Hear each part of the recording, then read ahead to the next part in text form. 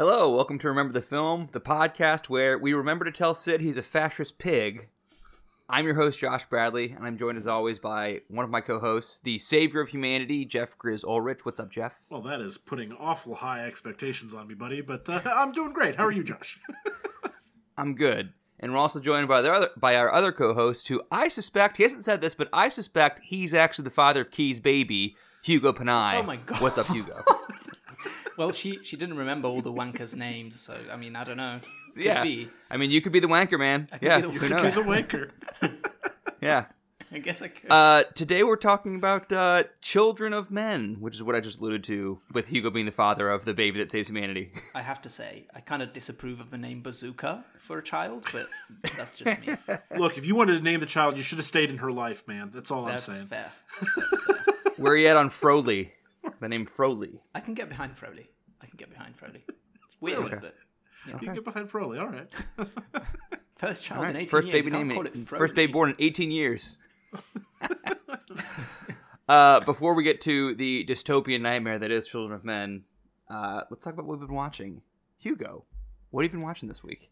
I watched a bunch of stuff this week because my girlfriend got COVID for the second time. She's fine. She's already negative, but we were stuck at home, so we just kind of watched a bunch of movies and TV shows. Nice. We rewatched the whole Thor trilogy from the Marvel Cinematic Universe because the next one, Love and Thunder, is coming out next week. A few days from now at the time of recording. And the first few movies are quite boring, like kind of hard to get through. To be honest, I haven't seen either one. I haven't seen the first two. I was going to Especially, ask, because Hugo and I disagreed. He and I were messaging about Thor 2, and I say that it's still an overall positive experience. Like, I don't regret having watched it at the end of it. It's definitely the worst MCU movie. Yeah, But I don't hate that I've watched it. I don't. Based on the hate it. critical reception, the Eternals gave Thor 2 run for its money as the worst movie. Is Thor 2 or the Eternals better? I don't know. I I think I like Fans Eternals a either lot one. better, but I like Eternals a lot better than Thor 2 as well. I think it's just different times. Like, Thor 2 came out in a time where there were fewer MCU movies. It's kind of a different moment, I guess. I think also different expectations, I suppose. But I agree it's the worst Marvel movie, and I to be honest, I found it a little boring. Like, the first one has some cool stuff. The fish out of water stuff is fun. Natalie Portman is always great, although she has no chemistry with Hemsworth in that movie, but whatever, you kind of take it. And Ragnarok is a delight. It's just delightful. I love Ragnarok. It's just like a YTT film, and it's just fun. Like, I'm Korg made of rocks. I don't know how he came up with that. I'm sure he's a character in the comics, but it's very much his own comedic spin on it, and it's great. Such a good time. It also actually looks good in moments. Like, you know how the MCU sometimes looks a little flat visually. Like, there are some visual moments in Ragnarok that look really cool. There are some weird green screen things that they always have, but overall, really, really, really fun movie. Also, we watched a random assortment of films. Like, we watched Scarface, which I had never seen, and that, I guess I have a hot take on Scarface because I didn't enjoy it very much. I'm in the same boat. I think Scarface is a movie that if you see it in 1983, it's great, but now it just seems a little simplistic because I feel like I've seen 3 Martin Scorsese movies that do the same thing but a lot better. Do it better, for me. yeah. So it just, in my mind, I was comparing it to Goodfellas and The Wolf of Wall Street and that type of movie, and it just didn't hold up to that standard. But I guess I'm just coming at it from a perspective of somebody who's seeing it in 2022 for the first time, so it's kind of difficult to make that comparison, I guess. But I also watched some movies that I did enjoy quite a lot. I watched Logan Lucky by Soderbergh. A great, Love that movie, man. That movie's so good. Great, Yeah. fun little movie. Like a very what Soderbergh does. It's like a very simple story. We're doing one thing. It's all centered around this one thing, and it executes it so well. And it's such a cathartic, satisfying thing to just see this heist be pulled I just off love the way that heists. it is. Yeah, it's just works so well. He's the best at doing that. I don't know how he does it. It's really good. Then I watched Bullet, the classic 1968 movie. Steve McQueen. Stephen McQueen, yes.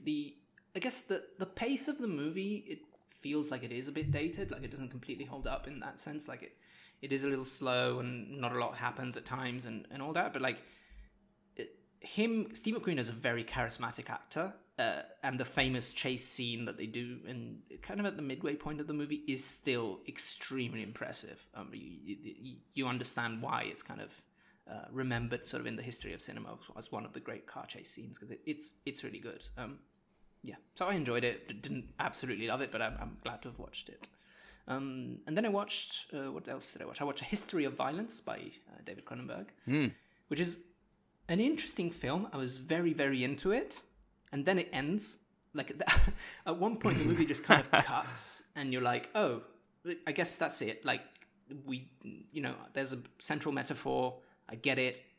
And it doesn't go beyond that, which, it works. And I think in the moment while you're watching it, it feels very engrossing. And there's something about the way he directs that is very weird and distant, but in an interesting way. Then it kind of ends abruptly. What more did you want to see? I don't know. I don't know. There's some catharsis at the end that for me is missing. I think the movie cuts right before you get sort of an emotional catharsis to the story, but also at the same time I understand that that's what the movie is doing. Like the movie is very kind of emotionally distant. It's kind of a style choice, so I'm not necessarily mad about it, but I don't know. It's a very interesting film. I'm glad to have watched it. It's a film that I would rewatch to find more in it, and I think the central idea of it works quite well. And then finally I watched the Korean thriller, Burning. I don't know if you guys have seen this movie. I haven't seen it, but it was raved about when it came out. Great film. A film that we could do for this podcast, honestly. Like, it's a great movie. It's very understated. It's a thriller, but like it unfolds very slowly in a way that you almost don't know that it's a thriller until like almost the third act, but you can tell that there's something weird going on. A great movie. I suggest that one the most out of the ones that I saw. So that's me. I watched a bunch because I was stuck at home. Grizz, you have not watched as much. I did not watch as much. Been watching? In fact, I didn't watch any movies this week until yesterday. But yesterday I watched 4 movies, so I made up for it. I watched Five Cream, or Scream, as it's actually called. Nice. I finally got around to that. The new Scream sequel from January, right? Yes, yeah. Exactly. And I enjoyed it quite a lot. I'll never get tired of this meta-genre commentary. Mm-hmm. It's interesting that like horror lends itself so well to that, I think. But I would be interested to see more stuff like that tackled in other genres. But this movie in particular was good. I can't wait for the next one because I always want to see how they're going to make fun of their own movies next. Like they always find a way to be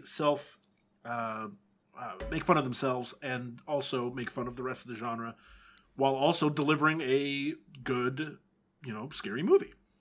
I think the new they are going to make another one, and I think it's going to be coming sooner rather than later. I think they got a Scream 6. Like, 6 Scream. It's definitely already written. It might have already it might be in production already, as far as I know. I'm not sure, but yeah, we'll get a new one soon. And then I watched Ambulance, the Michael Bay. You're being really cheeky with your titles. Look, this is how he wrote it. Like it highlights the LA in Ambulance, which is a Michael Bay movie. It's exactly what you'd expect from Michael Bay, but it's excellent action, and you do get it lends itself so well to building tension the entire movie, because the entire movie is a big chase scene. So how can you not kind of just get really into that? I did have some complaints about how like invincible police are until they're just suddenly not. But it's still a fun movie. And then I like that movie. That was good. Minions: The Rise of Gru, which just came out this weekend. Did you wear a suit? I did not. Sad. It's a Minions movie. So if you enjoy the Minions, then you'll still have fun with this. My one complaint is that, honestly, they don't let the Minions do enough stuff on their own. The first Minions movie, so much of it was just the Minions getting caught up in weird situations, and so that's when they're their best. And then lastly, I watched Won't You Be My Neighbor, the documentary about Fred Rogers that came out in 2018. It's excellent. It's an excellent documentary. It's very poignant, and the messaging of Fred Rogers, in Mr. Rogers' Neighborhood, as well as the messaging of this documentary, is stuff that I really think you really need to be reminded of, that there's good people out there, and to take a moment and take things slow and appreciate yourself, and all those great lessons that Fred Rogers taught to children that are still important for us to remember as adults. So it was kind of a nice little cap to the end of the day for me to watch that and be like, yeah. You know what? I'm a good guy. I like myself, and I engage with good people like Josh and Hugo. So it's a feel good thing for sure. That's really lovely, Grizz, and that's a really lovely movie and a lovely sentiment. And also, a lot of people really like that movie because it did really good business. That made $23 million at the box office, which is as a really high for a documentary. Yeah. If I remember though, that was the summer of MoviePass, so I think more people were, at least in LA. Like I went to a screening of that and it was packed. Yeah, wasn't that just the best summer in movie history for movie fans? That was the best summer in movie history for movie fans. Absolutely, yes, 100%. Rest in peace, MoviePass. Bring it back, bring it back, you cowards, because I miss it. Like you, Grizz, I didn't watch any movies this week until basically yesterday, and I watched You've Got Mail, or I rewatched You've Got Mail, and I rewatched Sleepless in Seattle with Katie, and that's because like I had started You've Got Mail on Friday night and I didn't finish it, so I watched the last 15 minutes with Katie and our friend after we went to the beach. And after we finished the last 15 minutes of You've Got Mail, Katie was like, I wonder if Sleepless in Seattle is streaming anywhere. And it was. So we just put it on and ended up watching like the whole thing. So a Nora Ephron kind of day. Reason being is I've mentioned on this podcast that I've been making TikToks in the recent weeks. And the ones that people like the most are about When Harry Met Sally. And so I think I might have to become like a Nora Ephron person. At least on TikTok, if I want to keep the engagement up. So we'll see where that goes. Stay tuned. That makes sense. Where are we at? You guys seen both those? You Got Mail and Sleepless in I've Seattle? seen neither of them. Me neither. Yeah, I think I might have seen them like on TV when I was a child, but I don't actually remember them. I have seen When Harry Met Sally. But... I haven't seen When Harry Met Sally either. That surprises me, Grizz. You really like comedies and stuff. I do, but there was for a long time I've been of the mindset that like for rom-coms they are most enjoyable when you're watching them with your partner, and I've been single until last year, so for quite some time. So okay, well a number of things then. Number one, When Harry Met Sally is a perfect movie. It's really good, stone cold 5 out of 5, one of my favorites of all time. So watch that. Second of all, you should watch both Sleepless and You've Got Mail just so you can tell me which one you prefer, because they are both romantic comedies that star Tom Hanks and Meg Ryan, directed and written by Nora Ephron. They came out within 5 years of each other, so they are constantly compared and pitted against each other. Well, the other thing is they've been imped so much in TV shows and things, and other movies are constantly referenced. So I feel like I do know a decent amount about the plots of those movies without having seen them, but. That's only been another reason why I haven't gone back to watch them. But you know what? I watch enough movies. There's no real excuse for me to not go back and watch those movies at this point. Well, I believe all 3 movies that we just mentioned are all on HBO Max, and I think 2 of them are on Netflix if you don't have HBO Max.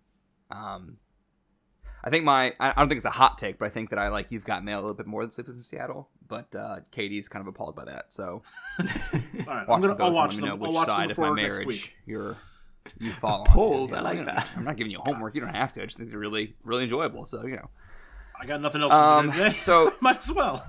So those are 3 very funny, very lighthearted movies. So let's take a hard left turn into a not so funny, not so easy to watch movie, which is Children of Men. I'm sorry if I don't remember today. I think I picked this this was on my list. I kind of picked it impulsively at the end of last week's episode without putting much thought into it, and I think part of it is because I don't know. I don't feel great about the state of the world right now, and so what a perfect time to watch Children of Men is when your reality is turning into a dystopian hell, and so let's watch dystopian hell. Yeah. Children of Men was adapted from a 1992 novel by P.D. James, that is Phyllis Dorothy James, who apparently I know her because of this, but apparently she mostly wrote detective novels.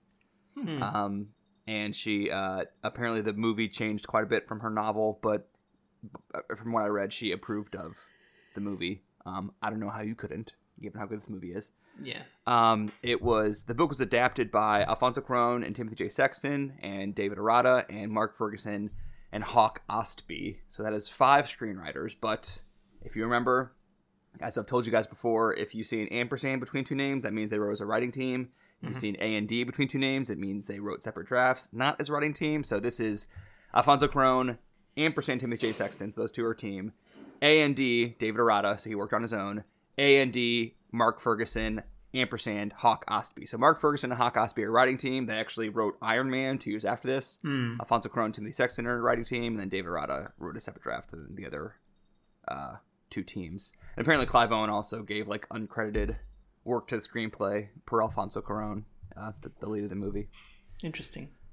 Yeah. It premiered at Venice in September of 2006 on September 3rd, and then it debuted in the UK a few weeks later on September 22nd. It had a limited US release on Christmas Day 2006 and then went wide January 7th, 2007.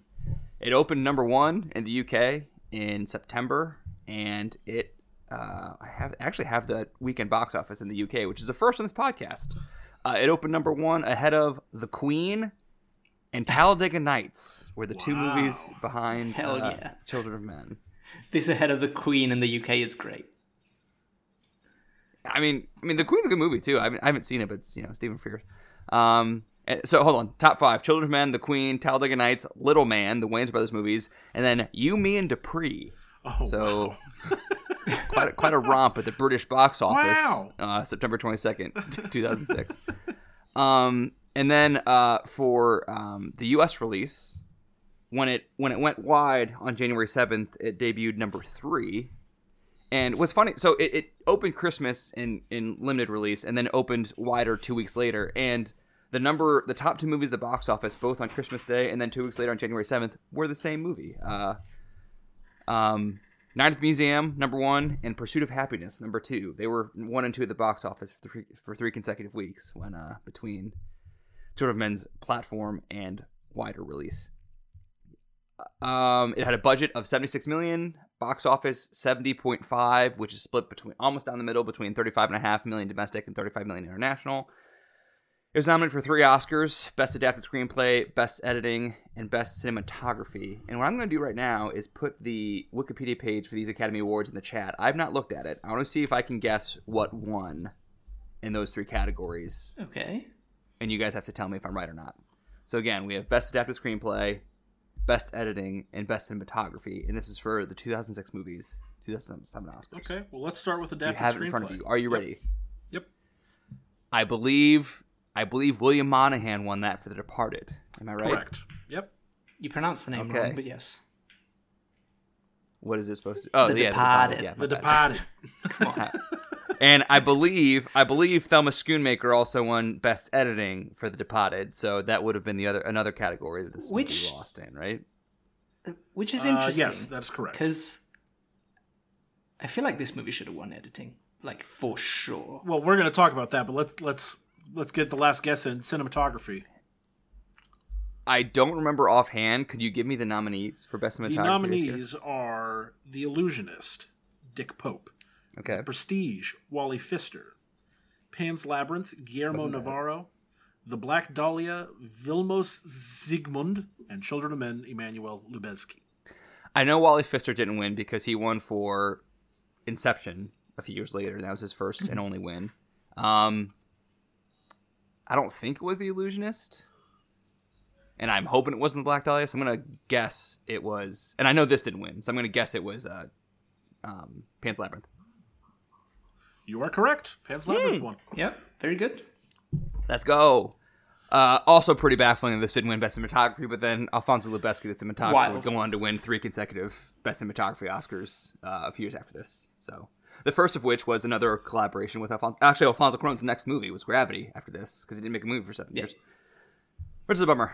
It sucks that he's made two. He's made 2 movies since this. Right. Isn't that crazy? That's wild. That sucks. That's nuts. Yeah, It's crazy. Gravity. And Roma. I guess this didn't do very well. This didn't do very well at the box office, sadly. No, it did not. So, but I feel like it almost instantly became a cult classic. Like everybody was talking about this movie for a few years, right? I mean,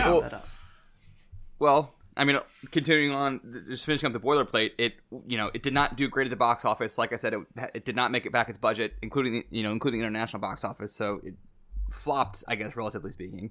But it did appear on many year-end top 10 lists.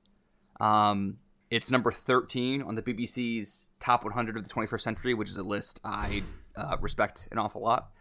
And the movie's esteem has kind of risen a lot in the last 6 or 7 years, I've noticed, especially because it is, there's, anti-immigration plot lines in the movie that's pretty apparent. And then, anti-immigration rhetoric has become very popular among certain circles in international politics in the last 6-7 years. So the movie has been called prescient for that, in addition to just being, really entertaining. So the premise of the movie... It's just a very well-made movie. And it is. I think it was big enough when it came out. Obviously, we saw the box office results weren't way above their budget, but it was popular enough movie that I think movie fans were very aware of it and loved it. And so it's one of those movies that movie fans like to come back and talk about years later as well, because it's right on the cusp of being mainstream, but it's not quite mainstream. So it's, if you want to be like, oh, well, have you seen Children of Men? It's still in that category. You can be film snobby with it. I never really thought, you might be right. Yeah. I mean, like you said, audiences didn't really show up for it at the time. And honestly, I think it got undersold the Academy Awards too. 3 nominations and no wins. For sure. This is, I think, not only the best movie of 2006, I think it's among the best movies I've ever seen. Not to be too hyperbolic about it. So, I would have hoped this would do better, both box office and awards wise. But here we are. Well, I do disagree about it being the best movie of 2006, as you are well aware, because The Departed is one of my favorite You're Departed movies, head. I know. period. Yeah, I know. We've discussed that. For me, it's wild that this didn't win editing and cinematography. That's crazy. The editing and cinematography. I'll agree with that, for just sure. Incredible. And I think even when we talked about The Departed, we definitely talked about, there are some moments where the editing is kind of a little confusing and all over the place. That's a messy movie. That's a criticism that was there when the movie came out. So it's pretty wild that they didn't reward this. But, it is what it is. Definitely, I think this has stood the test of time really, really well. I think it's a movie that keeps on giving, and I feel like it becomes more prescient as time passes, unfortunately. I certainly don't get sick of it. And, No. sometimes when I feel bad about the world, I'll turn to this movie to either make me feel worse or make me feel better. I don't know which one. Which brings me to the premise of the movie, which, again, it's a dystopian hellscape futuristic movie that takes place in 2027. So at the time, 21 years in the future. And in the movie, a human hasn't been born in more than 18 years, which is bringing society to the brink of collapse, or really basically already to collapse. The UK, the government in the UK still exists, but every other government in the world has fallen. So are we past the point of no return? The UK government says, or so they say. Yeah, that's true. So they say. Theo is the main character, played by Clive Owen. He's a jaded civil servant. I don't really know what kind of job you have when the world is like this. They don't really go into specifics of what kind of work he does, but he's listed as a civil servant on Wikipedia. So, again, not sure what he's doing, what kind of paper he's pushing around, but he's doing something like that. He has some sort of office job. Yeah, but it's definitely an office job, and from the look of it, a monotonous one.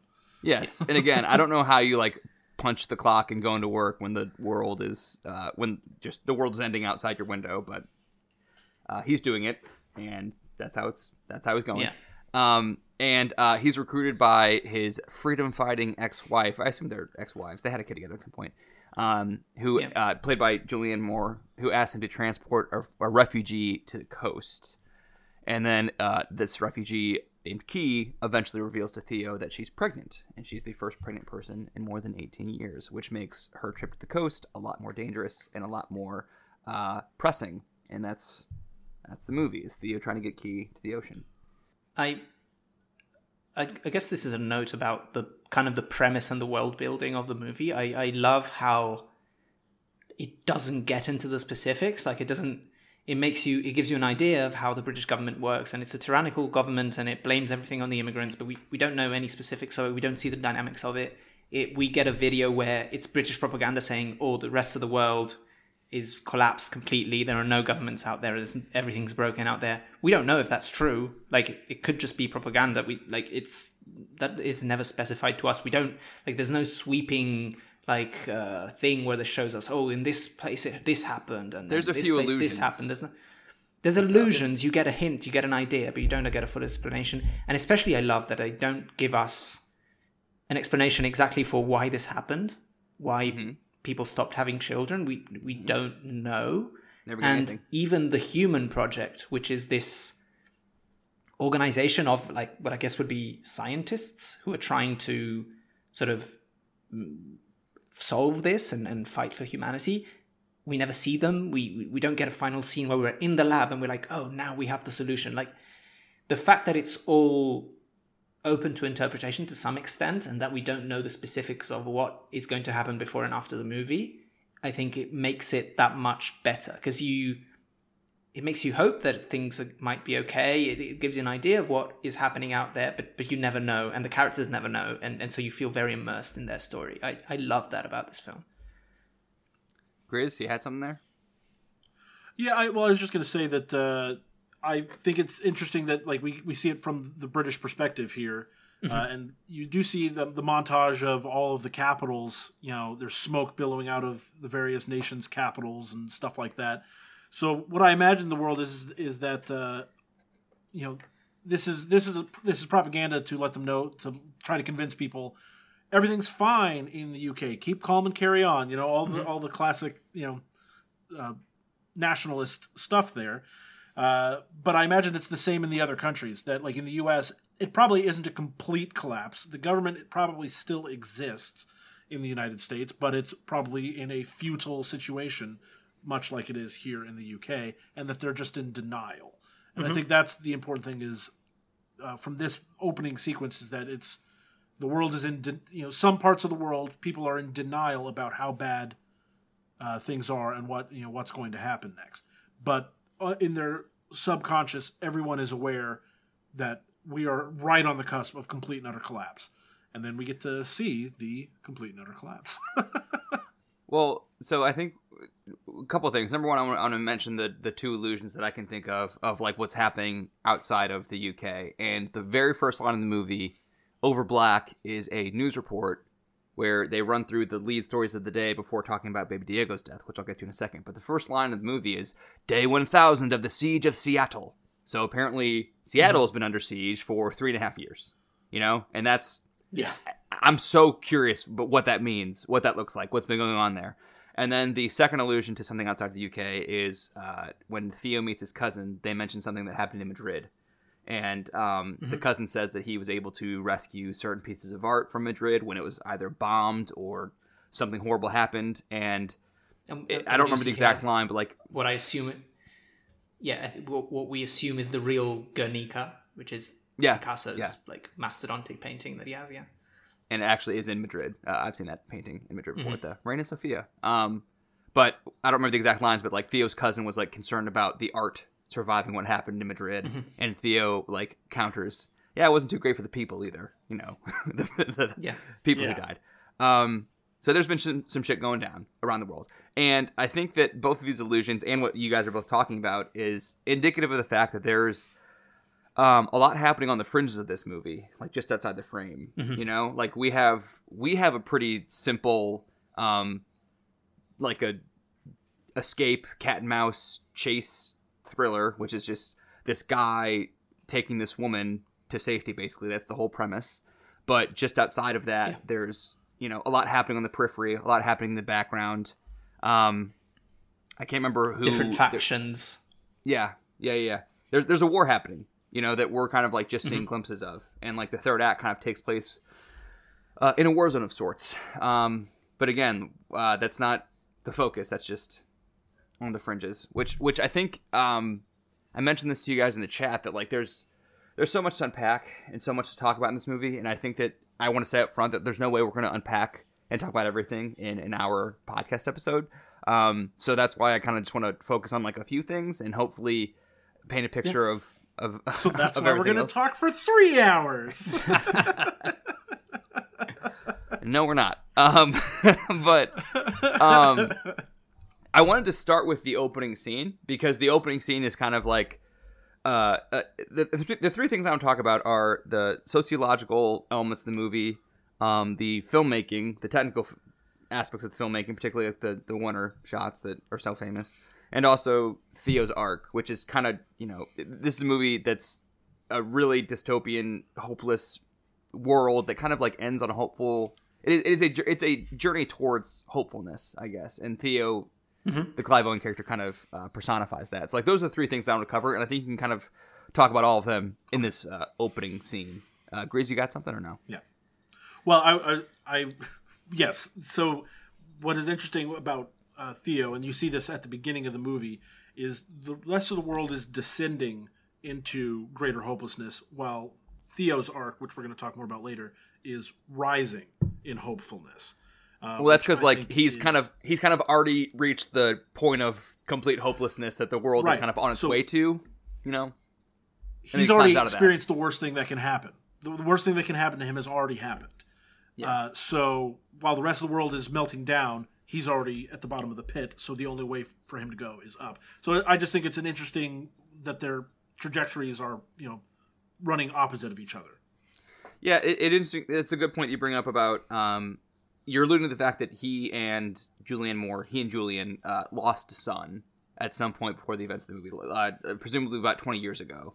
So before the infertility happened, because he loses the fact that he and Julian had been together for 20 years, and they presumably split up when their 2-year-old son died, I think is how old he was. So, yeah. So, Theo is an interesting microcosm of, like, humanity as a whole, where, like, he lost his child, and then suddenly all of humanity lost their children in a very literal sense. And so, like, his journey from hopelessness to hopefulness is, again, hopefully will be mirrored by society as Key's baby, Again, Key has a baby, which could be the hope for humanity, so we'll see. Hugo, what's the opening image? What's the opening shot? We haven't talked about opening shots in a while, but what's the opening shot of Children of Men? Do you remember? Well, we get the big splash screen, which black screen, Children of Men written in white, which I really like in this. We get it at the beginning of the end. That really works. That's about really 90 seconds in. And then the first shot, is it some street in London? I don't actually remember what the opening shot is. I know the first scene, but... No, I'm terrible with this. So I was glad that you asked Hugo first, because I was hoping Hugo would get it and I wouldn't have to be embarrassed about not remembering what the opening shot was. The opening shot is a crowded coffee shop, and every customer in the coffee shop, every customer in the crowded coffee shop is looking with horror at a TV off screen that is playing the news. Mm-hmm. And then no one's ordering coffee, even though it's elbow to elbow in this coffee shop. Everyone's just too distracted by the news story happening.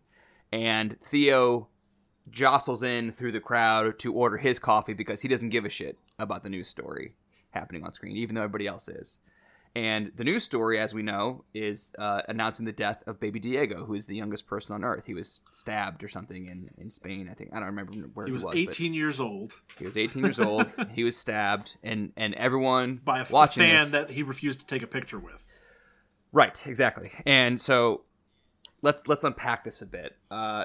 Number one, as I alluded earlier, there's 3 news stories that are like not the lead story before they talk about baby Diego. And those 3 news stories are Day 1000 at the Siege of Seattle. The Muslim community is like protesting the government's occupation of mosques. And then an immigration bill in the UK means that immigrants will continue to be turned away at borders and deported. And then the main story is Baby Diego's death, which I think is so fascinating and so illuminating of the world we're living in, that those three pretty bonkers headlines are not the lead story, and this completely it's a celebrity death basically. It's symbolic, but that's the lead story. And that's the story that, like, when Theo goes to work a few scenes later, like, every single person in his office is, like, watching coverage of this death and crying. And this coffee shop gets bombed, but the story that everyone's focusing on this morning is not the bombing of the coffee shop. It's a symbolic celebrity death, you know. And I think that's very indicative of what the world is like. You know, it tells you that these bombings are common, and that people are really freaked out about kids not being born. But okay, sorry, I'm getting ahead of myself. So everyone in this coffee shop cares about this news story, but Theo does not. I think that is also very indicative of, like, where his starting point is as a character. Like, the world is descending into hopelessness, but he's kind of already hopeless and doesn't give a shit about the world ending, basically. And what's so interesting to me is that, again, a bomb goes off in this coffee shop 30 seconds after Theo walks out the door. So, like, had he been concerned about the news story and had he stopped and watched the news story with everyone else, he would have been killed. But because he was, like, already hopeless and doesn't give a shit about this, just wants to order his black coffee and get the fuck out of there, he survives. I thought it was very interesting. And also, of course, he walks out of the coffee shop in a very good long shot, a long take, and then the camera spins around him and it explodes. So, again, those are the three things that you can talk about from the opening scene. The long takes, Theo's arc of his hopelessness, and, like, the sociological impact of things happening. Sorry, that was a really long monologue. Grace, you got anything on this opening scene? Well, so I'll say that, just kind of echo what you've already talked about there a little bit with the desperation of the world. One, like you said, this is excellent world building, but I just I'm fascinated by, like, how rapid the decline is that they set up in this world. That, you know, you say this is, you know, that Seattle's been under siege for 3 years, so it's not a big news story anymore. But this whole thing, takes place in less than 20 years that we get to this point that the world has completely collapsed. So, you know, it's one of those things that I find myself in this opening sequence thinking, like, really, would the world fall to this degree that I think so. fast? And, you know, at the first time I saw this movie, which was back in college, our dorm had a movie night where we watched this movie. Back then I would have said, oh, no, that seems like that would be way too fast. But now, as we've talked about this movie being somewhat prescient, I don't even think it would take 20 years for us to get to this point. I think the world would fall apart much faster. And it kind of sets up an interesting thing with Theo that, like you said, he survives because he doesn't care. Yeah. And that is sort of a commentary on the world that, you know, the people who don't care do seem to, you know, get to carry on with their lives more than the you kind of need some detachment in order to just navigate this world when things get this bad. You know what I mean? Like, you can't let it get to you, basically. But it's a fine line, because what we see is, like, yes, you can't let it get to you, otherwise you won't survive. But then there's Theo has crossed the line to, not only does he not care, but he's incapable of caring at this point. Yeah. It's not an active decision anymore. He can't do it. So it does, I think, sets the movie up at a very low point. And as a fan of optimism, as you know, I frequently am in our movies, it sets you off at such a low point that you kind of get to enjoy where Theo goes more. And so that's one of the reasons that, despite this movie being very sad, it still resonates with me in a very positive way. Hugo, you got anything on this opening scene?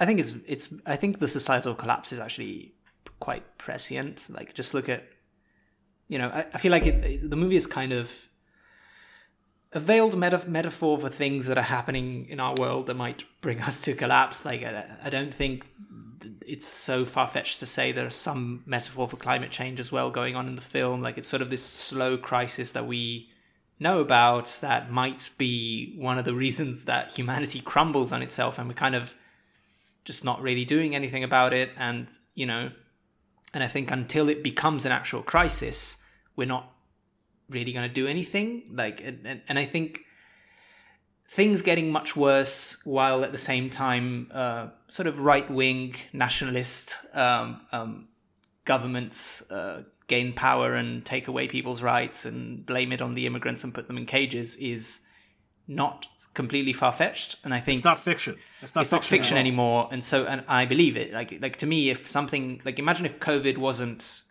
I mean, COVID was huge, but imagine if COVID was, now half the population of Earth is at risk of death. And in some ways, this is that, because if nobody is born, as people die off, like the population will go down very, very, very quickly. And I believe it. I believe in that crisis. There would be demagogues who say, this is not happening. And there would be, we see the sort of zealot religious groups who believe, this is a punishment from God and we have to pray and give up on all technology or whatever it is, and that'll fix it. And in the end, I also believe that in some ways it would be kind of a slow, mundane death where you still kind of just go to the office and go to work and then go back home, and then slowly it kind of everything ends. But a great detail. In some ways, it's so believable. A great detail in that opening scene that I didn't mention is that, like, again, the coffee shop that Theo was in is bombed, and then it cuts the title card, like you mentioned, Hugo, and then the very next image off the title card is Theo going into work, and like the ringing from the bomb is still ringing in our ears as he's walking into work. So good sound design in the movie. But like the fact that like he goes to work after almost dying in a coffee shop bombing is very indicative of like where we're at. Again, it kind of indicates that these bombings are routine. The fact that it's part of his commute. Part of his commute into work is almost dying in a bomb, but he still goes to work because like what else are you gonna do? Like refugees from cages throwing stuff at the train. He's kind of used to it, and like.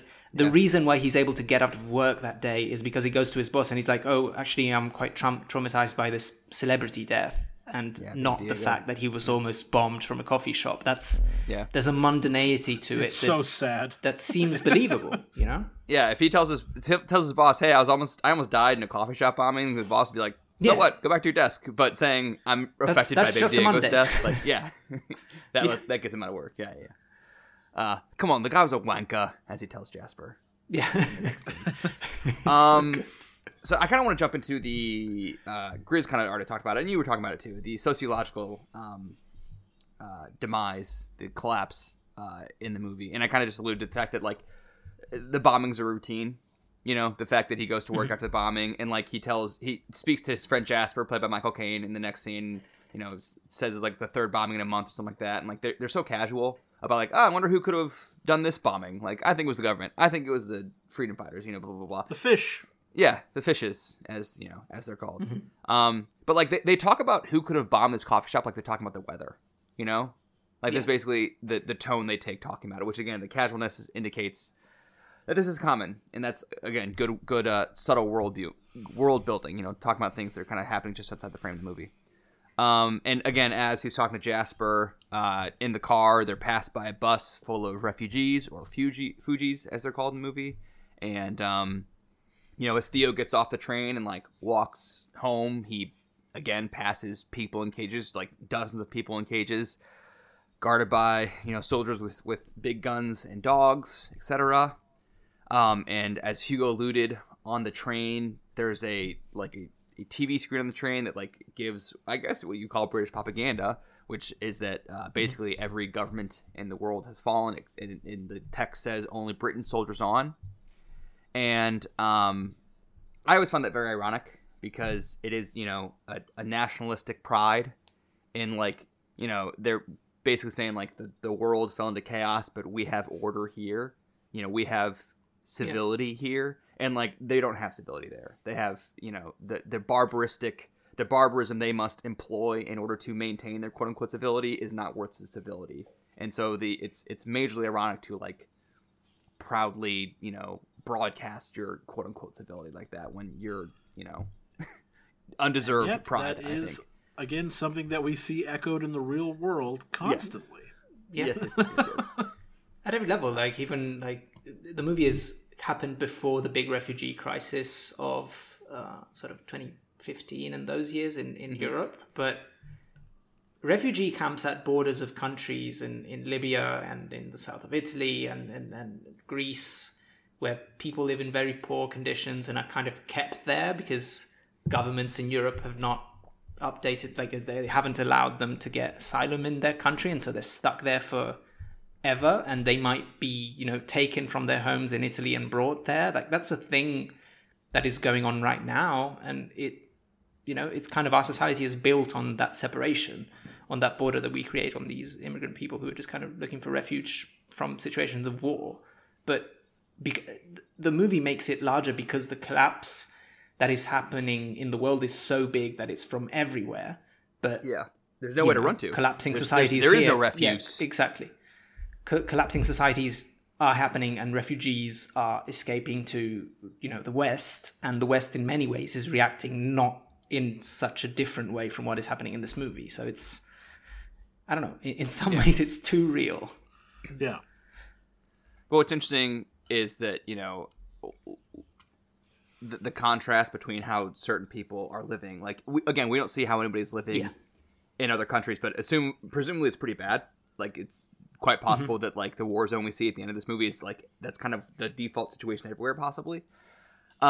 Which is why so many people are flooding to the UK to try to, again, live some kind of normalcy. And it's interesting that a lot of the refugees are from European countries. Like there's an Italian guy at one point. There's many Spanish people. I think there's in the war zone at the end. There's a group that passes with French flags and singing the Marseillaise. So like the whole of Europe. Also, is in a Islamic like group too in the war zone. An Islamic group, yeah.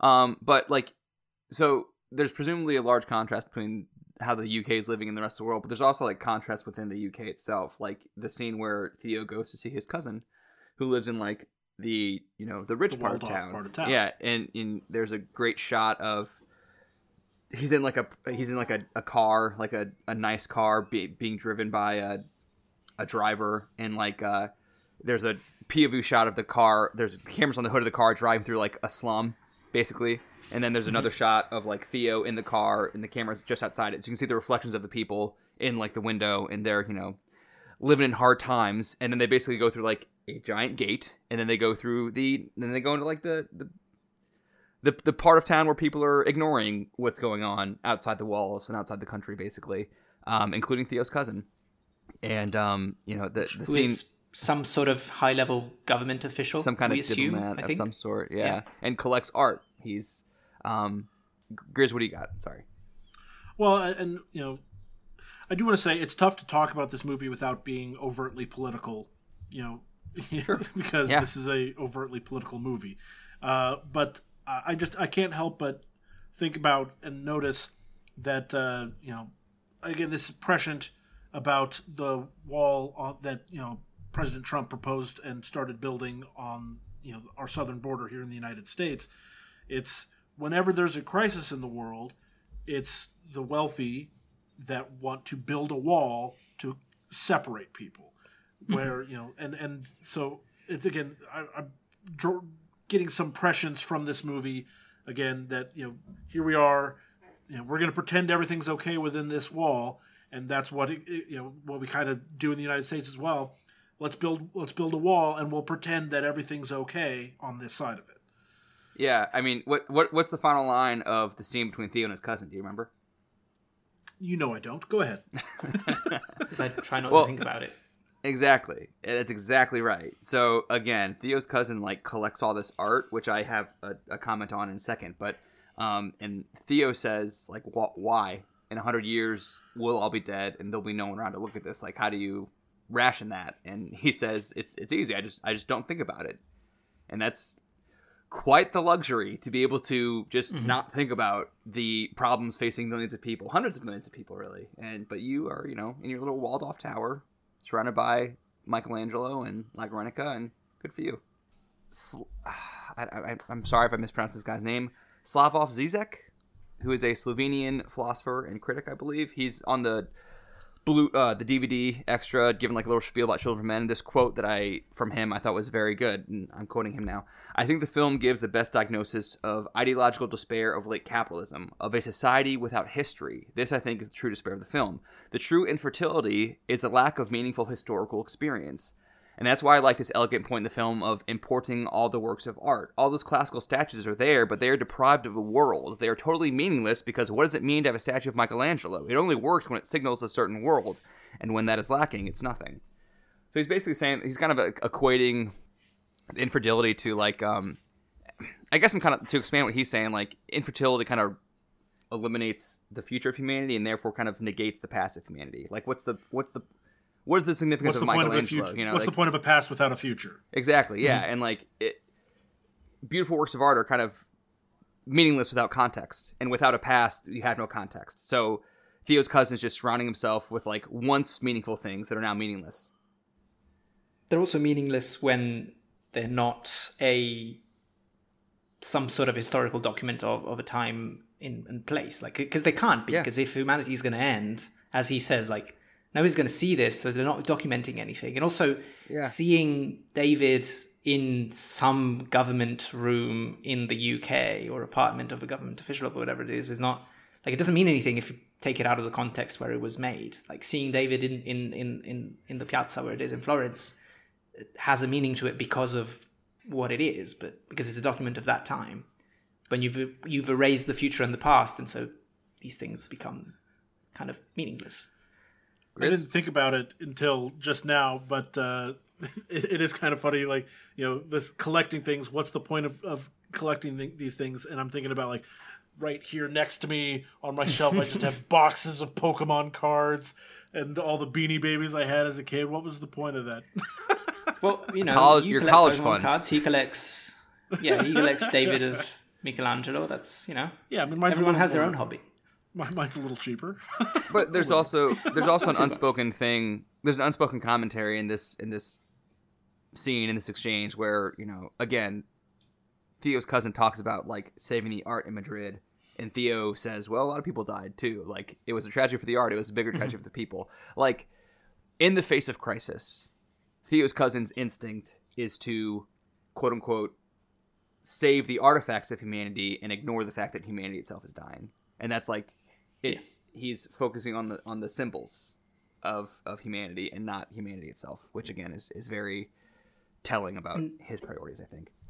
And also like specifically stealing a piece of art that represents resistance against a dictatorial force while being a government official of a dictatorial force. There's an irony there as well. Yeah. It's poetry, rhymes. You mentioned Guernica, and you're probably right that like Madrid probably went through a Guernica-like thing. Yeah. And that's how he ended up with Guernica in his kitchen, basically. I mentioned so Hugo, you also pointed out something that's happening as they have the exchange about it's simple, I just don't think about it. They're standing at a window, and there's some iconography outside the window that you pointed out. Basically, from the outside of the government building, I assume it's a government building, but I guess it's where this person lives. Like we see this very industrial type of building, like that feels very industrial England. Yeah. And when they're talking outside the window, we can see this floating pig outside. And these are images that are basically directly taken from the cover of the album Animals by Pink Floyd, which they made in the 70s, but it's kind of an imagery that represented at the time sort of the message of the album was that basically the UK government was becoming a little too dystopian and tyrannical for them at that time in history. And I think it's just a kind of a visual reminder. I mean, I'm sure it's just that Cuarón was a fan of Pink Floyd and just wanted to give them some imagery that had sort of a social political message that fit with the movie. I just found that very interesting to see. And it's like, at the same time, you have King Crimson playing, I think. The song, it's Welcome to the it's something about the Crimson King, which is also another album that this group King Crimson made that was about protesting sort of authoritarian tendencies in the Conservative Party at the time in the UK in the 70s. And so there's something related to that he wants to bring in the film that if you don't know about it, doesn't really take away or add anything. You might think the pig is maybe a reference to Animal Farm, George Orwell and dystopia, and that which kind may of thing, have been Pink Floyd's reason for including it, possibly even. Which might have been Pink Floyd's point of reference, yeah. But I just find that visually interesting and a very cool choice. There is a lot of things like that where there's like allusions to either pop culture or famous art, like in the background and stuff. Like I said, like things kind of happening on the fringe. Like in this scene where Theo sees his cousin who has the art, he stands in front of Statue of David and references how he couldn't save La Pietà. And that was destroyed in the bombings, I guess. And then later in the movie, Theo walks past a mother holding presumably her dead son in a very clear allusion to La Pietà. Yeah. La Pietà. Yeah. So there's stuff like that all around this movie. Real quick before we move on from the sociological collapse of it all. Speaking of allusions to things, when Theo and Key and who's Key's caretaker name? I can't remember her name now. Miriam. Thank you. When they go in, they're on a bus and they go through the refugee camp Bexhill. As the camera stays inside the bus, so we only see things like passing through the bus window, but we see a lot of refugees on their knees with black bags over their heads. Again, people in cages surrounded by soldiers with big guns and dogs. There's actually a line of dead bodies, presumably refugees, on the ground, and there is a Abu Ghraib reference. In one of the cages, there is a presumably refugee standing in like a sack, basically, with a black bag over their head that's got a comes to a point at the top, and he's holding his arms out like the most famous image out of Abu Ghraib from 2005 in the torture camp in Iraq. So, not very. I mean, they don't hang too much of a lantern on it. Again, you just kind of see it through the window of a bus as they're driving by. But like, it's if you're looking for it, it's hard to miss. And like, it's very clear that's the illusion they're going for, which again speaks to the dehumanization and what people are willing to do at the first, when the chips are down, how quickly this happens, because it happened in real life and it's happening in the movie. Do you see the Abu Ghraib reference, Grizz, or no? I hadn't noticed it. No. But do you know image I'm talking about? Mentioned it. Okay. Yes. And then the last thing about the sociological collapse is the Human Project, the boat that again, as Hugo alluded, we're not sure if the Human Project is even real, but they're like the utopian scientists who are going to save us all if they exist. Theo doesn't believe in them, at least at the start of the movie. And then at the end of the movie, they show up. And what's the name of their boat, Hugo? The Tomorrow, yeah, which is telling. Tomorrow. I think it's a metaphor. They're trying to do, Key's sitting there in the boat, and then a big boat called Tomorrow comes out of the fog to save her. So that's nice. Yeah. Anything else in the sociological we'll collapse?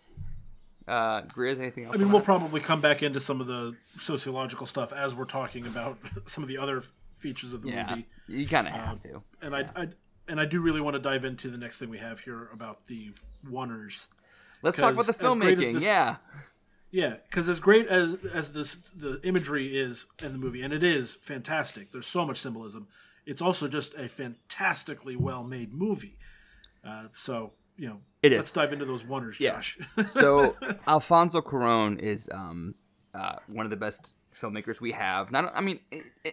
We're about to talk about like the craft on display, but honestly, he's just like an incredible storyteller in general, not just with the technical prowess, but regardless, he is kind of known, and the cinematographer Emmanuel Lubezki is also pretty known for these long takes and complicated long takes. In fact, Emmanuel Lubezki, his first cinematography Oscar was for Gravity. His next collaboration with Alfonso Cuarón. His second and third were for movies with Alfonso Iñárritu, including Birdman, which is filmed to look like one shot, and then The Revenant, which also has 4 or 5 minute sequences of long takes in it. So it's kind of their thing, their shtick a bit.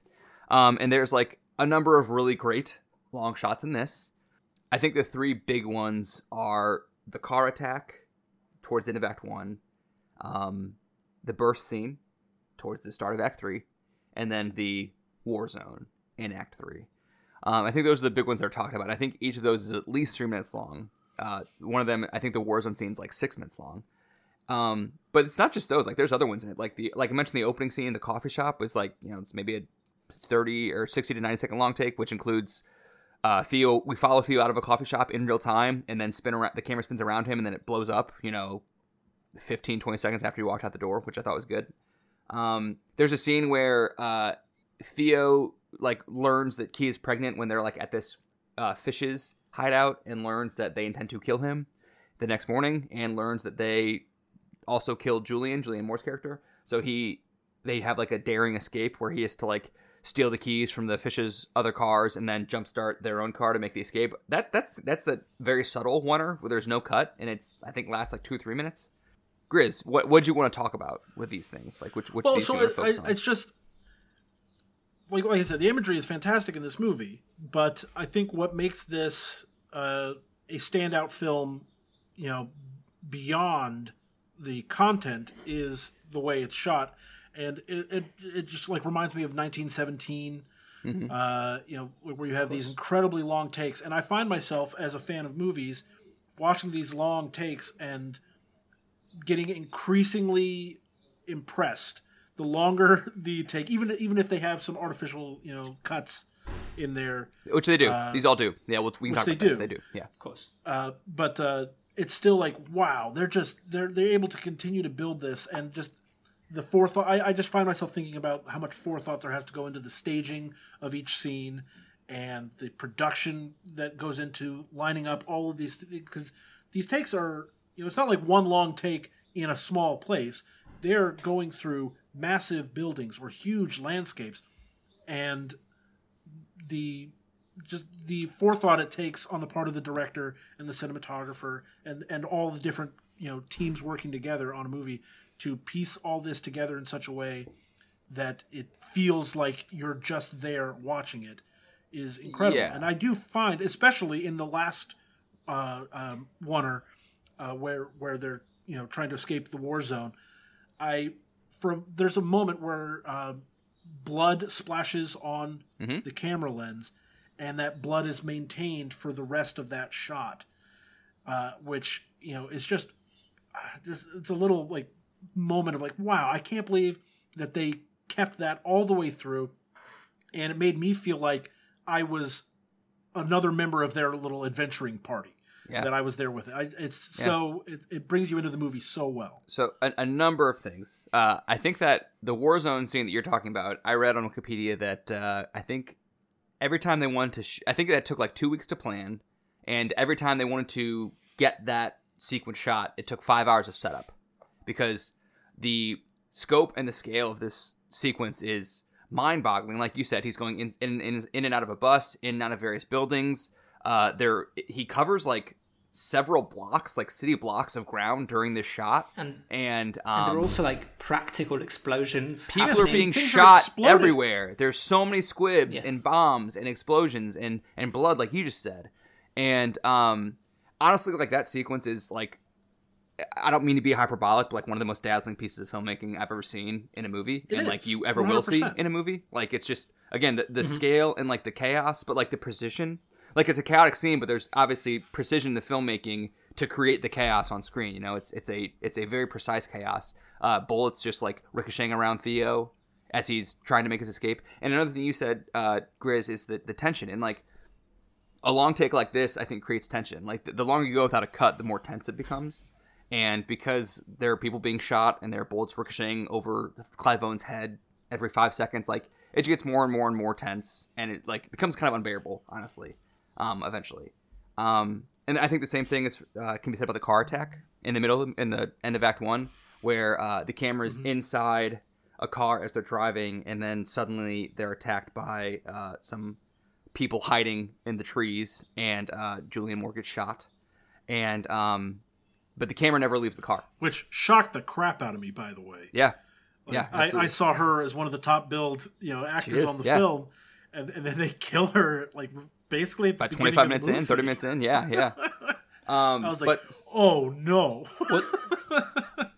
What's so impressive to me about these as well is that they are some of the most dazzling filmmaking you'll ever see, but at the same time they have very, very, very strong storytelling throughout them. Yeah, like they're never just doing a cool scene. Like the Warzone scene, we go through several different little setups in it. Like first the fishes, they're getting out of this home, this old Russian home in this Bexhill, and going towards the boat. And then the fishes catch up with him, and they take away Key and the baby. And we get this moment where Luke says, "Oh, this is the uprising, and they haven't even seen the baby. They're going to be galvanized, and they're going to kill Theo." But Theo gets away, so he goes through another part of the war zone, and he follows them, and he eventually meets up again with them. And at this point, the fishes have all been defeated. Like, there's a whole little story being told. It's not just them going through a war zone, and the story. The scene could just be they're going through the whole war zone to get to the boat, and that would be an incredible, beautiful sequence of filmmaking. But they tell like this little story where we have very different little things in it, like the car attack scene, for example, as well. It starts out as like this sort of lighter toned comedic beat where Theo and Julian, despite not having seen each other for 20 years, like they're kind of flirting with each other. They're doing this ball trick that she said, "Oh, I haven't been able to do it with anyone else," and they're kind of kissing and like kind of rekindling what the passion that they had for each other before. And then suddenly it we get this car very quickly. cutting off their road, and so instantly it becomes more of an action sequence, and then it becomes a horrific death, and all of that in a one-er. And so you go to different tones, different beats of storytelling, and then why they're so strong in the movie. Well, this one ends with the cops pulling them over, and Chiwetel Ejiofor character getting out of the car and shooting the two cops. And so, it goes from like flirtatious and lighthearted to scary and horrific to thriller, and then it becomes confusing. Like, what the hell is going on? Why'd you kill these cops? What are we doing here? Like, what is this? And Theo doesn't know what's going on. We don't know what's going on. Bizarre catharsis with that confusion. Like, when he gets out and shoots them, suddenly I felt like a relief of that tension. That's like, well, everything's like I'm confused by what's happening, but somehow that's relaxing versus like knowing that we're being chased and that people are going to die and all that stuff. It's a bizarre relief. Well, that's also like the end of the tension in the scene, basically, because like they're no longer being pursued. Yeah. Like they're getting away. I mean, they had to go through some horrific things to get there, but they are not going to get away. Real quick though, they had to like design a camera rig never used before, specifically for the shot, because like the camera is kind of like on a 360-degree swivel inside the car. Like it turns all every direction. And if you watch like some behind the scenes stuff, like the actors had to like their seats were designed to like drop them back so that they could be not in the shot and the camera can move around the car a little bit. So like they're like, exactly. The actors are constantly like ducking up and down, and also, as we said, capturing a wide spectrum of emotions throughout the scene, in addition to like squibs and a motorcycle stunt and a gunfire and the windshield cracking. Like there's a lot of stuff going on in this shot. That again is very impressive. Grizz, we got. I just had one other thing I wanted to say on the Warzone one in particular was we talk about like they get captured briefly by the fishes, right? And then they take off Key and the baby. But then all hell breaks loose again. And one of the things I really appreciate in this shot is that there are members of the fishes that we saw earlier in the movie that they're not necessarily like named characters, or certainly not named in a way that you'd remember them, but they're recognizable in their character design. And when they get killed, and they almost all get killed during this oneer, it's never like the center focus of the scene. They're off to the side, and so it adds an air. It's in the periphery, and it adds this air of like they're inconsequential, as it turns out. Like they looked like they were going to be important characters, but in this hellscape, no one is an important character. That's why the camera doesn't focus on them when they're blowing up. I don't know. I found that very interesting as well. You know the guy with dreads is Charlie Hunnam. Did you know that? Yeah, see, exactly. What? That blew my mind. Charlie Hunnam plays Patrick, the guy with dreads, who nearly that's shoots my one complaint. Theo Is apparently in dystopian future, there's going to be a lot more white people with dreads. I buy it. That's the real horror of the movie, honestly. Something you just alluded to, Grizz, that I want to mention is this is after the long oneer. It's like maybe 30 seconds after. The oneer takes Theo into the building where Key is. That's being where a firefight is taking place between the refugee freedom fighters and the British government, and he collects Key, and then her crying baby like basically creates a ceasefire between the two fighting factions. And there is despite the complete hellishness it took to get into this building, it is completely peaceful to get out of the building, in stark contrast to the wonder to get in. And it's because everyone hears a crying baby and just stops fighting and just stands there to marvel at it for about 30, 40 seconds before they start fighting again. But like, you know, they're taking knees and doing the sign of the cross, and people are like reaching it's a Messiah out when thing. It's very messianic, and very beautiful. But you know, the fact that it's temporary is also telling. The fact that, like, you know, this brief moment of hope creates peace, but then the peace doesn't last and they just start fighting again. I thought that was good. Anything else on the long shots or the filmmaking, anything like that in the movie before we move on? We didn't mention the birth one, but there's a moment in it that was so good for me where it lingers for a moment on this baby having, you know, been born, but it lingers long enough before the baby starts screaming that I think it lingers enough for you to think, oh my God, is this baby stillborn? Did he not make it? And then he starts crying. And I think that's such a genius small beat that adds, like, it just gives you this moment of, oh my God, if this was all for nothing, it would be so hopeless. And then the baby cries, and the crying baby becomes, you know, the crying baby is something that in the real world we kind of see as maybe something annoying, that, you know, you're a new parent and you have to wake up at night because your baby is crying. But like, a baby's cry is evolutionarily designed to get under your skin, exactly, and pester you. Like, we are supposed to respond in a certain way to a crying baby. Yes. In this movie, it becomes the symbol of hope, and the crying baby then becomes what allows them to go through the whole war zone without anyone touching them, because everyone is just so, oh my God, we have to let them through. They don't even know where they're going and what the point of them passing through is, but it's they just so... know you can't kill this baby. Yeah, it strikes them so much that they just let them go. Real quick, like, it's only when I was like looking up stuff about the long shots of the movie that I even realized that the birth scene was a long shot, because I didn't, like, the first couple times I watched this, I didn't like clock that even, because it's kind of, you know, you watch like, oh yeah, there's not a cut happening. It's interesting. Yeah. But your comment about the crying baby, I gotta bring up something that Miriam says to Theo at one point. She's a midwife, or presumably, you know, worked in some kind of capacity to help women give birth. Yeah, sure. And she kind of just like is talking offhand about how like how people realized the crisis was happening was that she was at work and looked at her calendar and realized that they didn't have any appointments in the next like 7 months because there just wasn't anybody pregnant. And she called all of her obstetrician friends, and they also didn't have any appointments. And that's when they started to realize, oh shit, nobody's pregnant. But the quote that she says that I admire so much is, she says, as the sounds of the playgrounds faded, the despair set in. Very odd what happens in a world without children's voices.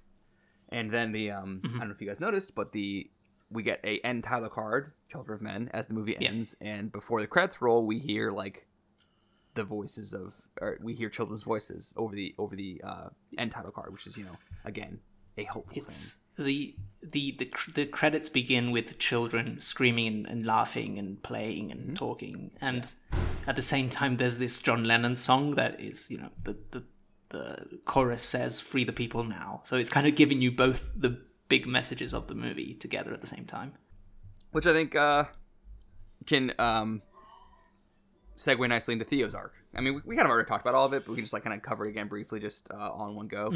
That he begins the movie. Can we briefly just talk about like Clive Owen? This guy was in a string of really good movies, and then he kind of just went away. Yeah. Where the hell is he? What happened? I don't know. He was in a minor role in Gosford Park. He was one of the main bad guys in The Bourne Identity. He did a King Arthur movie. He did Closer, Sin City. He did Inside Man, another really good movie. And then he did Children of Men. And then he kind of drifted away, doing like what used to be straight to DVD or straight to streaming, and now I guess thrillers that nobody's ever heard of. Like, I don't know what happened to him. He was also recently in an Apple TV show with Julianne Moore, I think. Interesting. It's a Stephen King movie, Lisey's Story. I think it's sure. Julianne Moore. But you know what I mean? Like, he was in big movies at the time. Yeah, he was in Sin City too. Like his 2004 to 2007. It's pretty. It's impressive. A lot of good stuff in there. And yeah, I don't know what happened. I mean, he was on The Nick, the Steven Soderbergh show on, I think, Cinemax or something like that. That I think was very well regarded. But I don't know what happened to him. He's been in things like he was in Valerian and the City of 1,000 Thingies or whatever. He was in Gemini Man recently, but Gemini Man. Yeah, it's a rough go. I think he's really good in this. I think he's really good at this. He is very good at this. Yeah, this is 2 consecutive weeks of leading men in the mid 2000s that kind of tapered off for some reason. I don't know what happened to Aaron Eckhart. I don't know what happened to Clive Owen. He is very good in this though. As we said, he begins the movie with a detached attitude towards Babe Diego, and therefore a detached attitude towards the crumbling of humanity, basically. And like in his second scene with Jasper, he's very dismissive of the human project and doesn't think it actually exists. And as he says to Jasper, quote, "Even if they've discovered the cure for infertility, doesn't matter. Too late. World went to shit. Know what? It was too late before the infertility thing happened, for fuck's sake." So, he's pretty down. He doesn't have a very positive outlook. Grizz, what do you got? Well, I wanted to say at this point, Jasper mentions about, how he used to be more political. He used to be used to talk about it more. Julianne Moore eventually says that funny, too. Yeah, which is funny because we catch glimpses of it, as the story grows, where the flashes of the old Theo come back, and he can't resist talking about how things could be fixed or could be improved, which I kind of find an interesting parallel to Hugo, honestly. I find that Hugo is frequently very depressed about politics and the world and all that stuff, but he also never stops talking about how it can be improved, which to me, we joke about Hugo being a pessimist, but that's actually a very optimistic thing. And I see that in Theo here as well, that he does keep coming back, and despite his outward appearance of not caring and how dismissive he is of the events of the world around him, in his heart of hearts, he does have a little glimmer of hope, and that's what grows throughout this movie. Like what are you talking about specifically for the glimmers? Like what are you talking about specifically? So like when he's talking with Jasper, there's I forget what he says exactly, but there's one sentence where he kind of he goes off for a little bit. He's like, "Sorry, I didn't mean to, go off like that." It's like that. It's one of those moments where he's he gets political and he's talking about it and he actually cares, and you can tell he cares, but then he tamps it back down because he's trying to survive in a world where he's not supposed to care. Yeah, I just think it's interesting that when Julian and her men capture him, it's the exciting incident in the movie. She says, I don't remember the exact quote, but she says "You used to be interested in politics," and he says, "That was before. I'm a lot more successful now," which again is kind of a reference to the fact that not caring about the issues of the world is a luxury of the rich, and the fact that he got successful enough that he can kind of detach himself a little bit. Sorry, continue though. The other thing I want to talk about, you have here in the notes, is his ironic sense of humor. This movie is funny at times, which you wouldn't expect given the state of the world. But on the other hand, it is kind of perfect because humor is a mechanism that people use to survive horrible situations. People who enjoy dark humor, if you have to laugh at it, otherwise you're going to cry. Right, and that's a very common sentiment for people in the world, and so I think that's something that's very good that they use for Theo, is that he does make little offhanded jokes and things like that. And Jasper in particular, who's sitting here getting high while the world burns, good for you, Jasper. He is he's still trying to find things that bring him joy, and telling jokes or telling people to pull his finger and stuff like that is again a strawberry cough. Little. Michael Caine is so good in this. He is. He's just so good. Basing his performance off his friend John Lennon, a guy he knew. That's incredible. John Lennon, yes.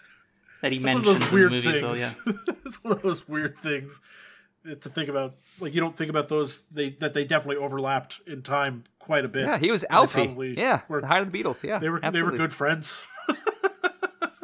Hey, real quick, can I ask about something? That I didn't put in the outline? What do you guys make of Theo and animals? He clearly has an affinity. Animals have an affinity for Theo, and there's a lot of moments throughout the movie that suggests this. Jasper's cat and Jasper's dog both seem to really like Theo. when he arrives at the fish's hideout, the dogs like him, and even one of the fishes says, "They like you. They don't like anyone." And then when they're discussing what to do with Key, whether they should take her to a doctor or take her to the coast, like there's a cat climbing on Theo's leg. When he goes to the abandoned school and wait for Sid, like a deer passes in front of him. When he goes into the building during the Warzone Runner to get Key, like some chickens cross in front of his path. Just before the birth scene, when the woman takes them into the room where Key is about to give birth, like there's dogs barking outside that house, just like over and over and over and over and over again. We see something about Theo and animals. What do you make of that, Grizz? What do you got? What I get from that is a commentary about how the collapse of the world is something that's being brought about by mankind and not the animals. The animals, they're not smart enough to know what's happening, right? And they don't know to, necessarily fear for their own existence the way that humans are. And so I think what we're getting from that is because Theo is supposed to be the hope, he's going to save, Key and going to do this. The animal affinity towards him, I think, is driving at that, he is part of the natural progression to save this world, that he's not going to be part of the mechanism that is destroying it, is basically what it is. That's kind of what I think too. So Key trusts Julian Moore's character, and Julian tells Key to trust Theo. And so she's more trustful of Theo than she is of the fishes, because she's got to kind of decide who to trust in this situation. And so, I think the animals implicitly trusting Theo is kind of like speaking to his natural trustworthiness, and that kind of speaks to why Key feels an affinity towards him.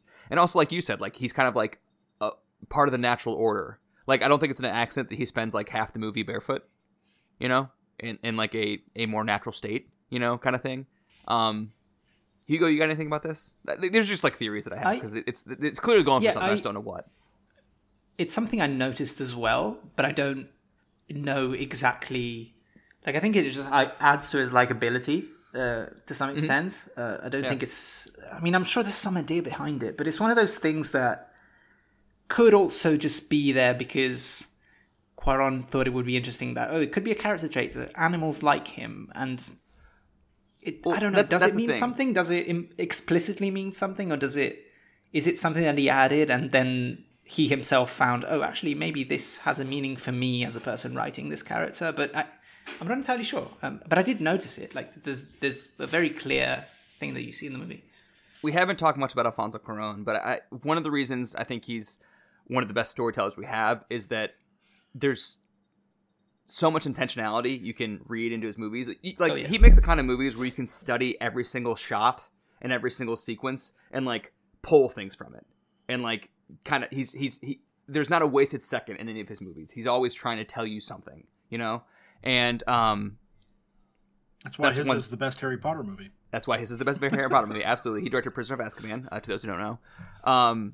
But the other thing about the dog thing, or the animal thing that I thought of, is the British government or the soldiers use dogs to intimidate and scare the refugees in multiple sequences. So the fact that dogs are docile around Theo, I think, is also kind of indicative of him being the savior of these refugees. That dogs are used to attack them, but he can calm the dog, metaphorically speaking. But again, Cuarón is clearly going for something, even if you don't know exactly what he's going for. He's clearly going for something, and it's interesting to think about and to talk about and to pull it apart and to try to figure out what the message is there. Grease, you got anything else? I interrupted you. No. That we basically summarized it. Okay. Do we want to without going too deep into all the other characters and groups and factions and stuff? There's only a few things that I added to the outline that I thought was interesting to mention. One is just the character of Jasper. We mentioned him. He's fantastic. He's great. But he has a speech at one point in the movie where he's talking about sort of this tension between faith and chance, as in things that happen to you by chance that you have no control over, and faith intended in the sense of having a belief and fighting for something. It's kind of getting at agency versus determinism in a way, and I think that's another theme of the movie that maybe we haven't talked about, but that I feel like that speech is there for a reason, and I feel like by the end of the film, you're supposed to be thinking about those things and not necessarily having an answer to them. Like, is there a specific reason why Key became pregnant and nobody else could before? Is him getting involved with this and eventually maybe saving humanity? We don't know. Is it an action because of his faith, or is it just the chance that he happened to meet this girl? I think the movie is wrestling with that, and I think what he's telling you is almost that you can control your own faith to some extent. You can fight for good to some extent, but also chance and sort of causality and randomness has an effect on what happens to the world as well. I don't know. I don't have a definitive idea on this. I just think it's interesting that speech is told by Jasper, who is this kooky, goofy character, but at the same time, he's very wise, I think, in the film. And I think that's more or less at the midpoint of the film. And I think it kind of carried me through the rest of the movie. I was thinking about that tension between faith and chance for the rest of the film. I don't know if you guys noticed any of that. Well, I did, and I think you say you don't have a definitive answer, but I think you nailed it. It's that it's not an either or. It's not agency or determinism. It's Theo makes the choice. Like, at first he's captured. That was not something that he decided, right? That was not his choice. But then he does flip to having agency, and he makes the decision that he's going to get Key to the Human Project, even though he doesn't believe they exist. So that is a choice that he actively makes. And then even after making that choice, it's not like it doesn't flip back to other chances of fate, because there are times where, an explosion goes off, or, someone gets shot or something like that around him that is not part of his plan at all. But you have to continue working with determinism, with agency, both in concert. And that's what is able to help him get through this whole story and deliver Key to safety. Yeah, in some sense, he almost has no choice but to have faith at some point, because again, he starts the movie not believing in the Human Project and being very dismissive when Jasper mentions them, but then when he learns Key is pregnant and they're on the run from these people that are trying to kill them, what else can he really do besides just take her to where he's supposed to take her and hope that the Human Project is real and we'll meet them there? Because as you have in the outline, Hugo, that he chastises Miriam at one point, saying, "Please tell me you've at least spoken to them in regard to the Human Project and their rendezvous point." And she hasn't. Julianne Moore did. And she did not. A few scenes later in the movie as well, that Russian refugee who's helping them says, he's Human Project, real? Yeah. And he's better be. He doesn't know. I hope it is, exactly. But we'll try anyway, Yeah. And by the end, we get that he believes, but he's also bleeding out on the boat. He has kind of in a way he has to believe that it was worth something, because he's just dying for it otherwise. You put in the outline stuff about Julian, Luke, and the fishes. Anything on those guys, Hugo, that you want to mention? Oh no, I think we've mentioned them throughout, but I think it's just interesting that it's portraying a world that is so broken, where even the fishes, who would basically are fighting for a good cause of equality against sort of this totalitarianism with giving immigrants rights, the world is so broken that even they have gone so extreme that they would just want to use the baby it's a self-defeating as a revolution.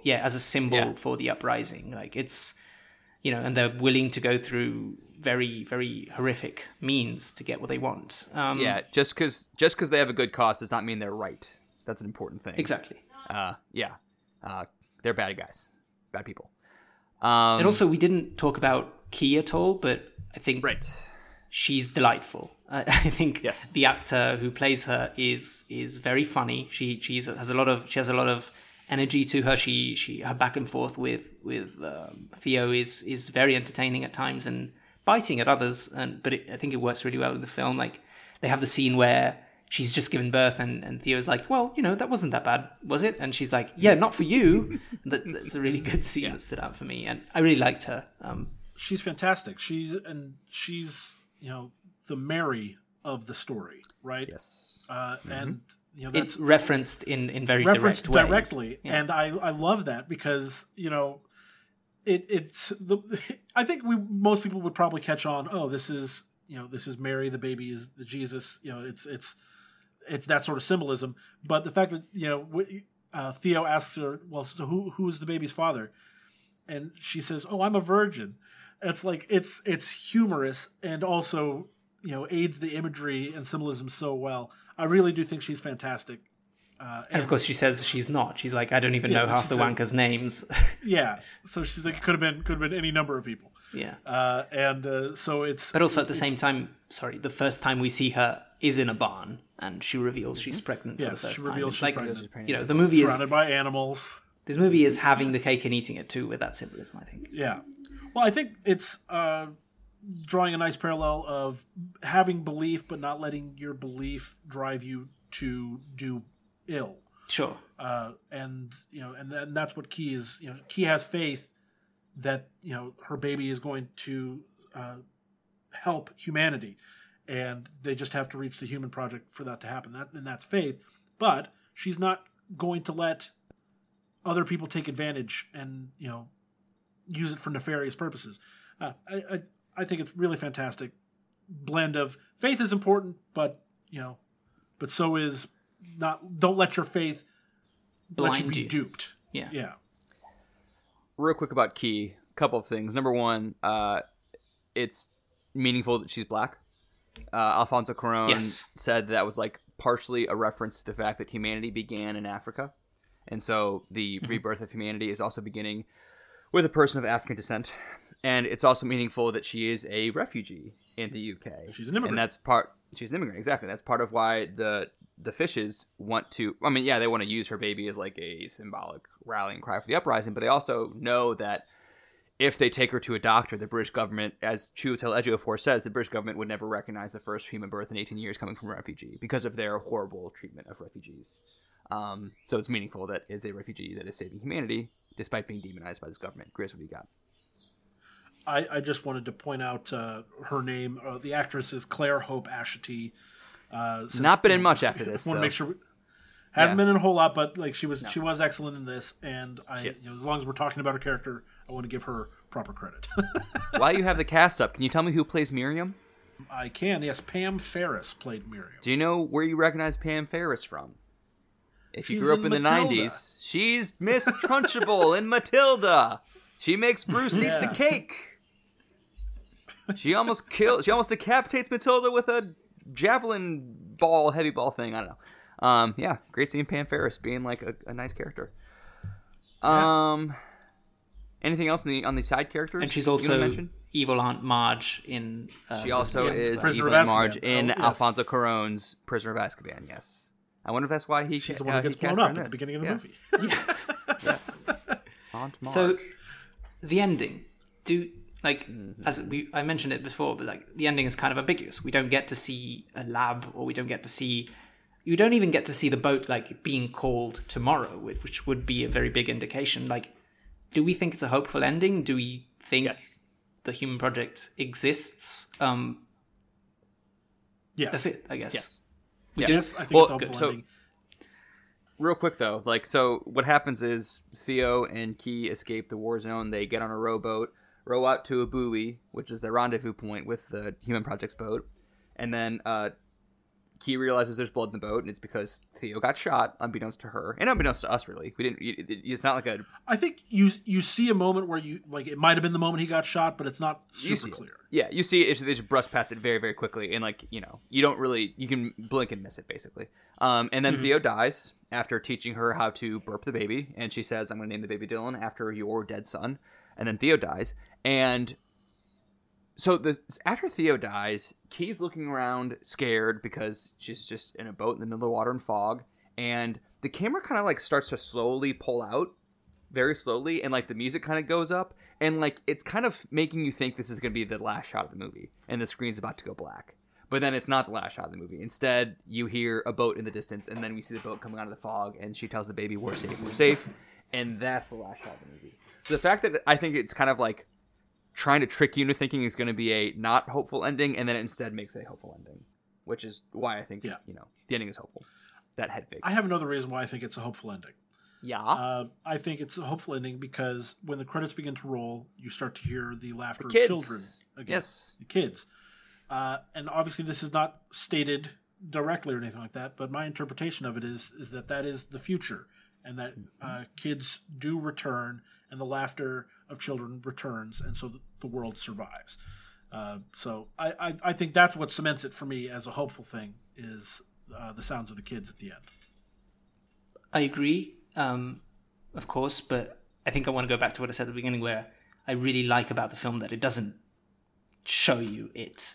Like, it gives you hints, it makes you understand what it's going at, but, you know, we don't get to see that it's called Tomorrow, we don't get to see the Human Project, we never meet them, we don't get, like, a little montage of, oh, now the world is going to be fixed, and children are going to be running around.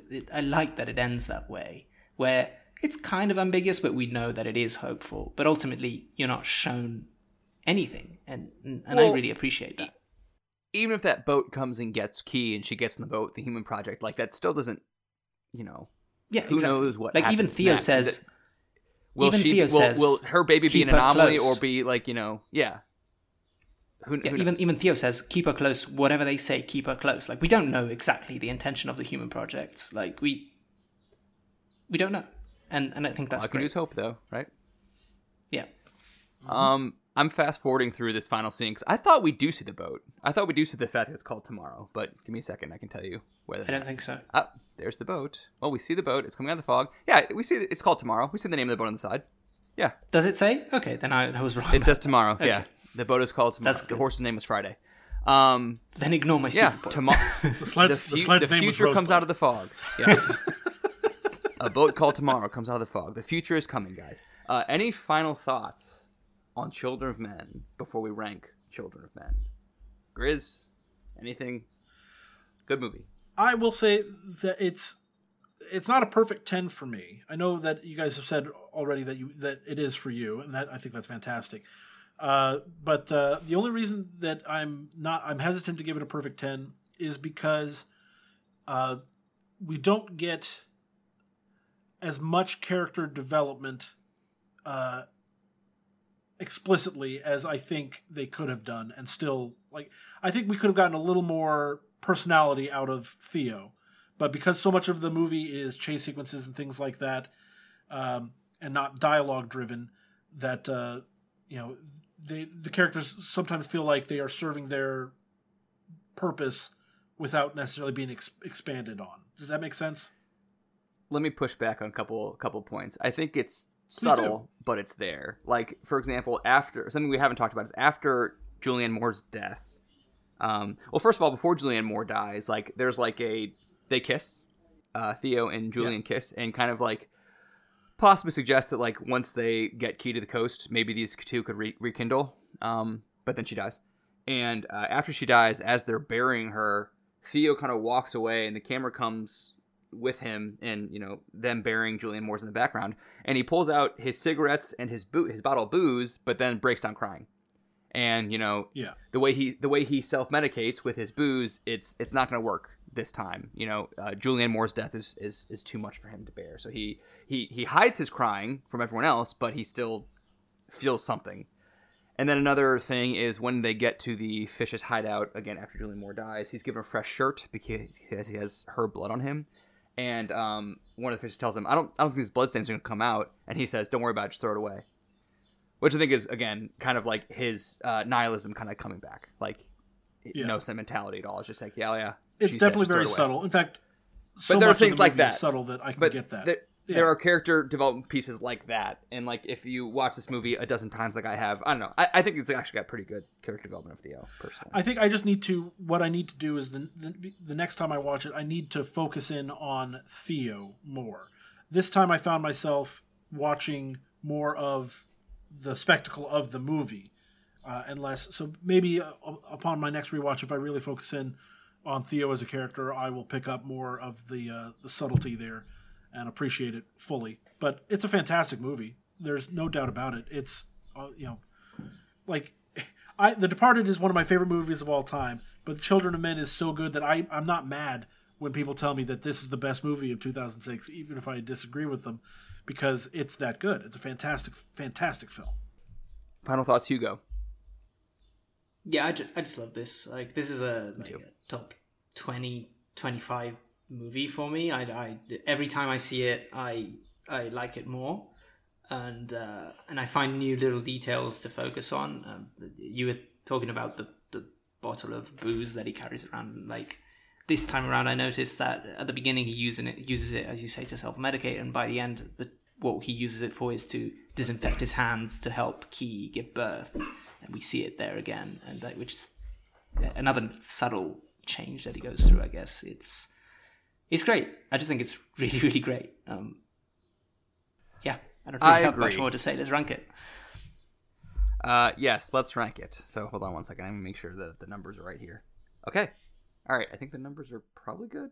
Well, real quick. Last week, I didn't get a chance to tell you where we ended up ranking our last one, remember, which was Thank You for Smoking, because I didn't do the math beforehand. But the math comes out to Thank You for Smoking goes to number 39 on our list. Behind Secret Life of Walter Mitty, Killing a Sacred Deer, Thank You for Smoking at 39, Chef at 40, Makes Us at 41. But Hugo, where are you going to put Children of Men on your individual list? Children of Men is going very high on the list. I'm putting it at number 5, so just below Memories of Murder. Memories of Murder, yeah. And just ahead of Dr. Strangelove. Grizz, your individual list. Children of Men. On my individual list, I have Children of Men at number 11, just behind The Wind Rises and Paddington 2, and ahead of Andhadhun and Dr. Strangelove. It's going at number 3 on my list, behind Mulholland Drive and Doctor Strangelove, and just ahead of Boogie Nights and Silence of the Lambs. And guess what, guys? That means we have a new number 1 film to remember. Number wow. 1. Just edging past Doctor Strangelove. Yes.